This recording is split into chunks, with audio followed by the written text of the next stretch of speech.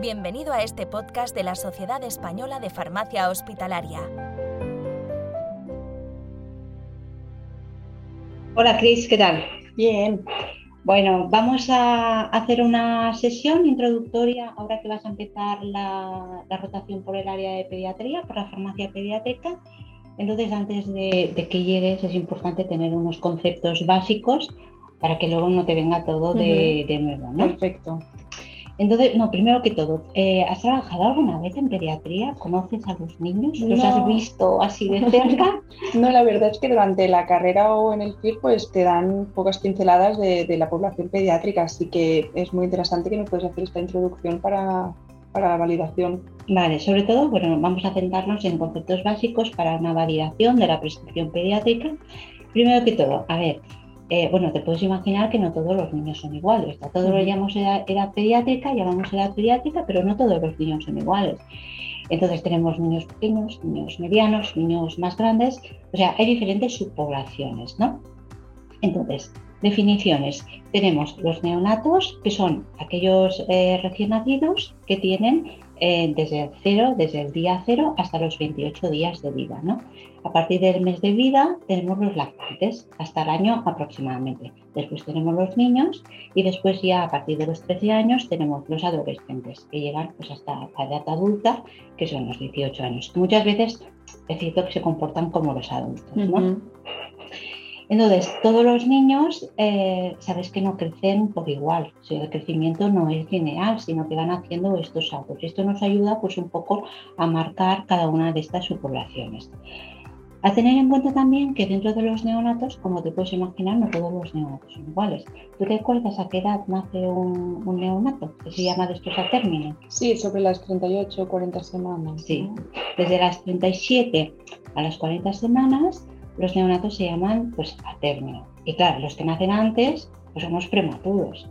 Pero no todos los prematuros tampoco son iguales. Dentro de los prematuros pues hay diferentes también subpoblaciones, y se pueden clasificar dependiendo de dos factores. Según tengamos en cuenta las semanas gestacionales, que son las semanas de embarazo que tiene la madre, y según el peso al nacimiento. Entonces, en este esquema que te muestro aquí, pues se ve muy claro, ¿no? Los prematuros que nacen entre las 32 y 37 semanas, eso se les llama prematuros moderados o tardíos, que generalmente no tienen más problema, que es que necesitan acabar de crecer extraútero para llegar a ser un niño considerado término. Después tenemos los prematuros entre las 28 y las 32 semanas de gestación. Y estos se consideran muy prematuros. Y ya por debajo de las 28 semanas de gestación son los prematuros extremos. Estos son realmente una población muy frágil que va a necesitar de muchos cuidados hospitalarios. Generalmente el ingreso en el hospital es muy prolongado en el tiempo y que habitualmente hacen problemas por la propia prematuridad, ¿no? Entonces, si nos atendemos ahora al peso, pues tenemos los prematuros que se llaman de bajo peso, que son aquellos que nacen por debajo de los 2,5 kilos. Porque, por cierto, ¿cuánto pesa un niño, un neonato considerado normal? Unos 3 kilos, 3,500. Sí, 3 kilos, 3,500. Si nace de 4 también hay alguno, pero es lo menos habitual. Después tenemos los prematuros de muy bajo peso, que son los que nacen por debajo de los 1.500 gramos. Y los de extremadamente bajo peso son aquellos que pesan menos de 1 kilo. Que normalmente el peso va ligado a la edad gestacional, es decir, los más prematuros siempre son los que pesan menos, ¿no? Bien. Vale, a efectos prácticos, ¿cómo vamos a dosificar los fármacos en la población pediátrica? ¿Tienes un poco de idea? Sí, por peso, ¿no? Sobre todo porque al final hay mucha variedad en esas edades, ¿no? El peso. Vale, pues sí. Normalmente los fármacos se dosifican por kilos de peso, a veces también por superficie corporal, ¿no? Pero habitualmente por kilos de peso. Entonces nos vamos a encontrar un niño que ingresa, que tiene un peso y que tiene una talla.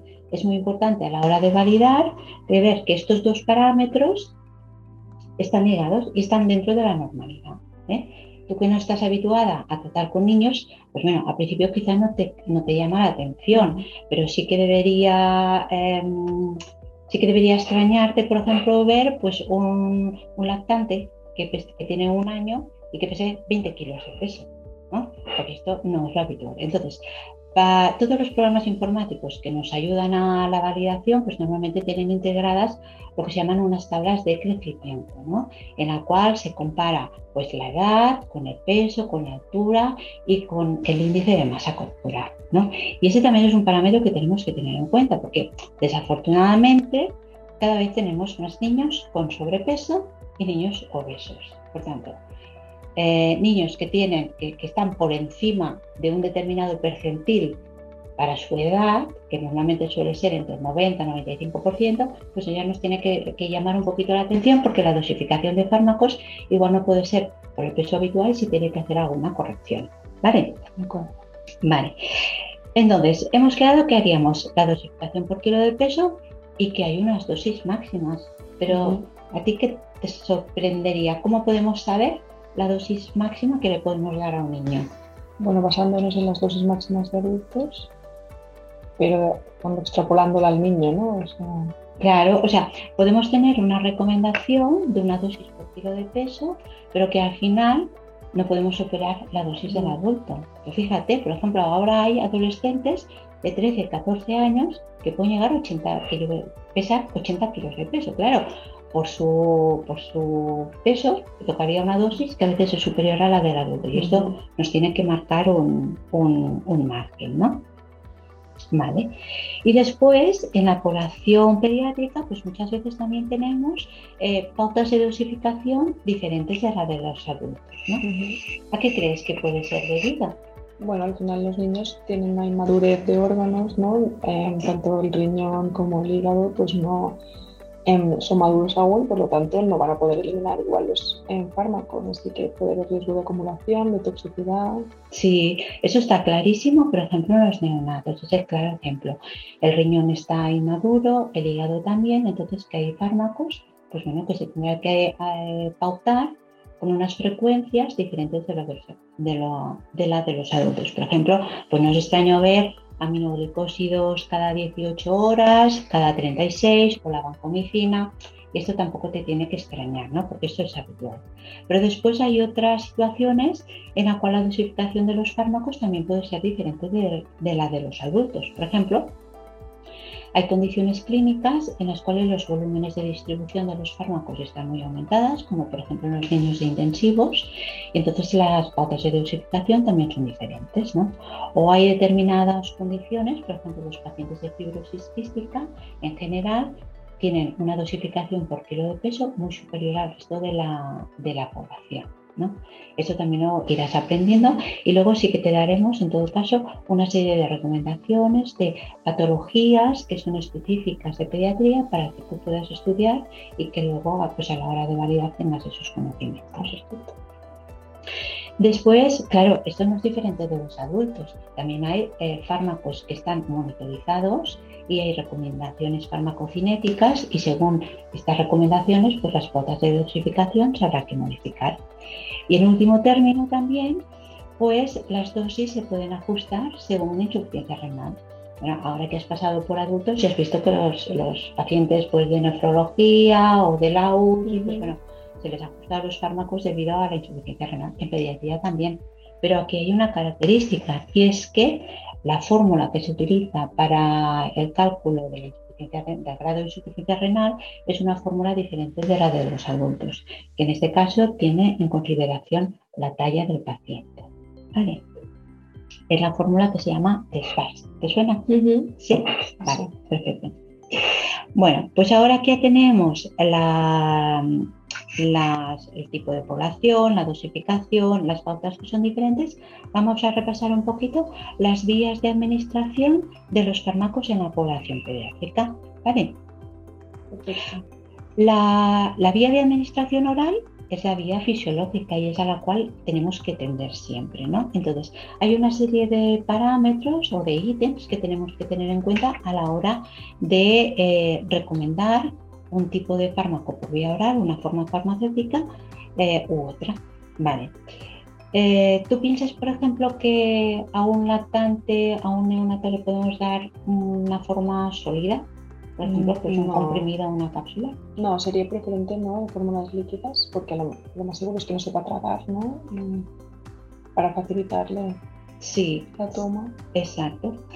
Pues evidentemente los niños pequeños no saben tragar, entonces nos tenemos que decantar hacia las especialidades que son líquidas, o bien especialidades comerciales, o bien fórmulas magistrales, ¿no? Entonces tenemos que tener en cuenta que los menores de 6 años son los que serían candidatos a recibir las fórmulas líquidas. A partir de esa edad se supone que el niño puede llegar a tener la suficiente madurez como para aprender a tragar los comprimidos o las cápsulas u otras fórmulas sólidas. Pero claro, en los niños pequeños tampoco les podemos dar un gran volumen, me imagino, ¿no? Los más pequeños pues tomarán menos volumen para su dosis y los niños mayores más. ¿Dónde podrías decir que está el límite? ¿Tú crees que le podríamos dar a un niño, por ejemplo, de 2 años 20 mililitros de una solución oral? No, es demasiado para él, seguramente.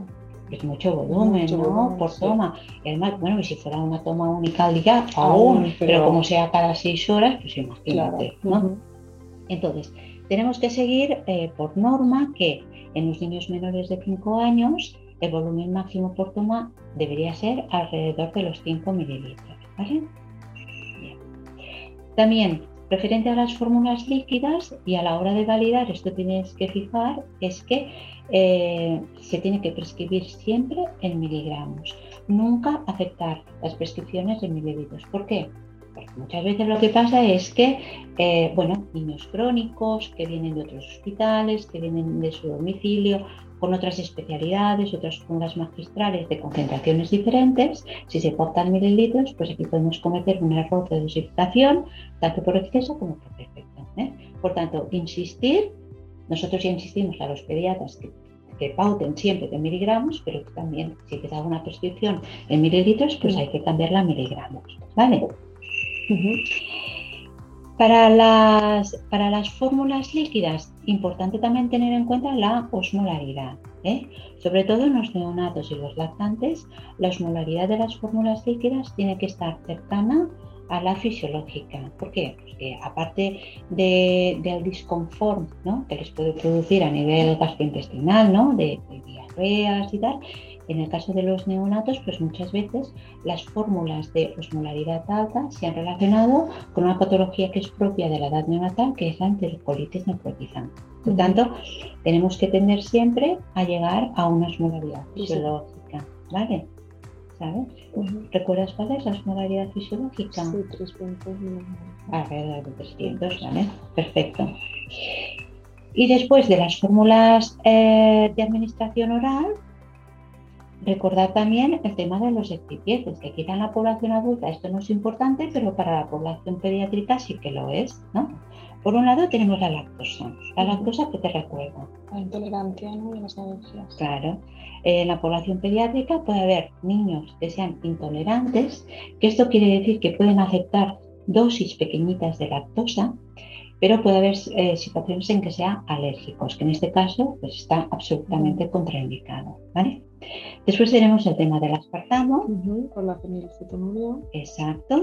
El etanol. Que, bueno, obviamente es un tóxico, ¿no? Ese sí lo deberíamos evitar siempre en la población pediátrica.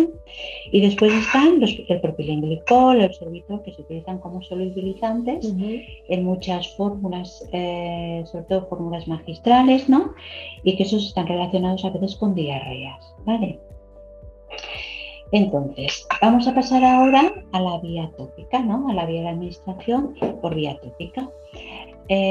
Los niños pequeñitos, te puedes imaginar que la piel es muy fina, ¿no? Tienen un estrato córneo muy estrecho, con lo cual los fármacos administrados por vía tópica tienen una facilidad de difusión, ¿vale? Y esto en el caso de los prematuros, pues es que prácticamente no tienen piel, todo lo que se administra por vía tópica se absorbe y puede llegar a tener un efecto sistémico, ¿vale? Entonces aquí, cuidado pues con el yodo.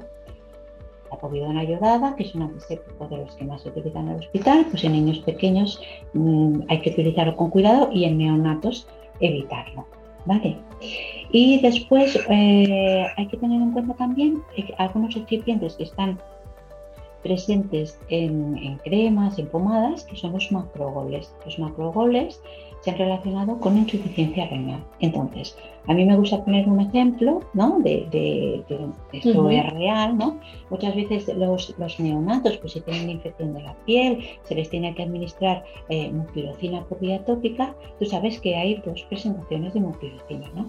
Hay pomada, ¿no? La pomada y después nasal. Y la nasal, exacto, que es para los portadores. Pues bueno, la pomada tópica es la que contiene macrogoles y la nasal no contiene. Por tanto, en los niños neonatos, si hay que utilizar mupirocina por vía tópica, utilizaremos la nasal para evitar los macrogoles. ¿Vale? Perfecto. Vale. ¿Alguna pregunta por aquí? ¿Tienes alguna duda? No, de momento fue muy claro. Vale. Bueno, pues entonces pasamos a la vía parenteral.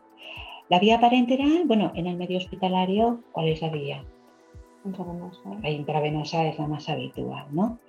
Entonces, la vía intramuscular se utiliza muchas veces cuando la vía intravenosa no está disponible. La vía subcutánea también se utiliza, pero menos. Digamos que la principal vía de administración de los fármacos en el medio hospitalario es la intravenosa. Y aquí tenemos que tener en cuenta varias cosas. Primero, temas de compatibilidad. No es extraño, es una pregunta habitual por parte de enfermería de las plantas que nos llaman y nos dicen, tenemos que administrar X medicamentos a un niño que tiene una única vía. ¿Lo puedo mezclar? Entonces, ahí tenemos la pregunta al millón, porque normalmente no se encuentra información de todas estas mezclas. Nuestra respuesta, a ver, yo te aconsejo que habitualmente, ¿qué es lo que hacemos, ¿no?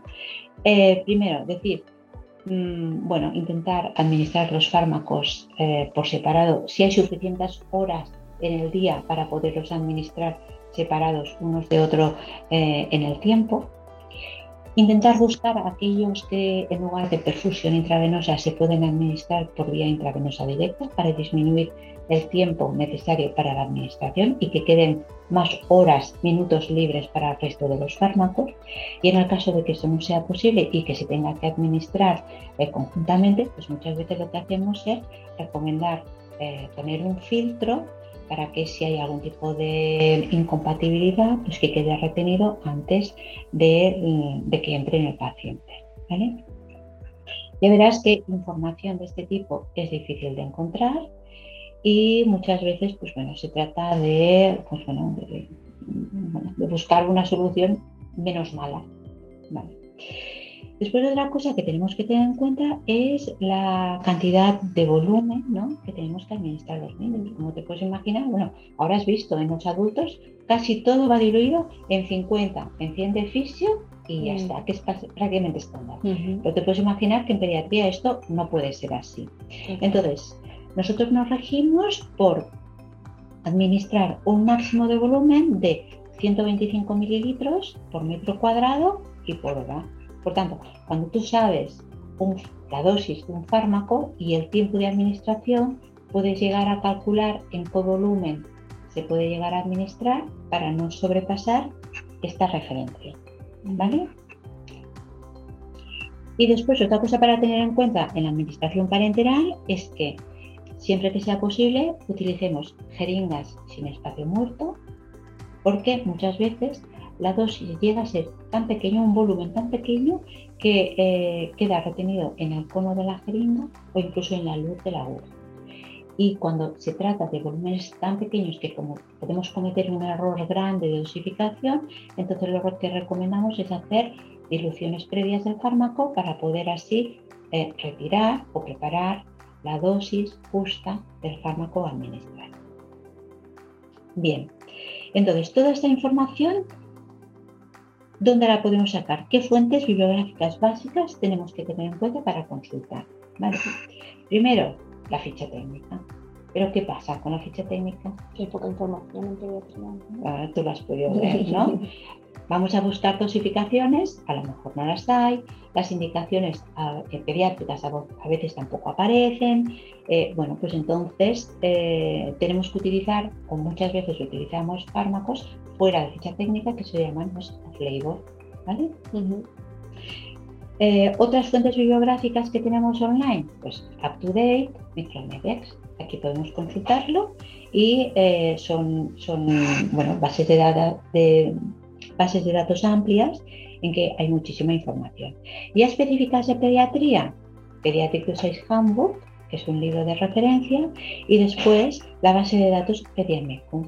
Pediamecum es una guía de fármacos en pediatría que depende, que está colgado en la página de la Asociación Española de Pediatría, de acceso libre, y que se pueden consultar todas las principios activos de cómo se administran en pediatría, ¿no?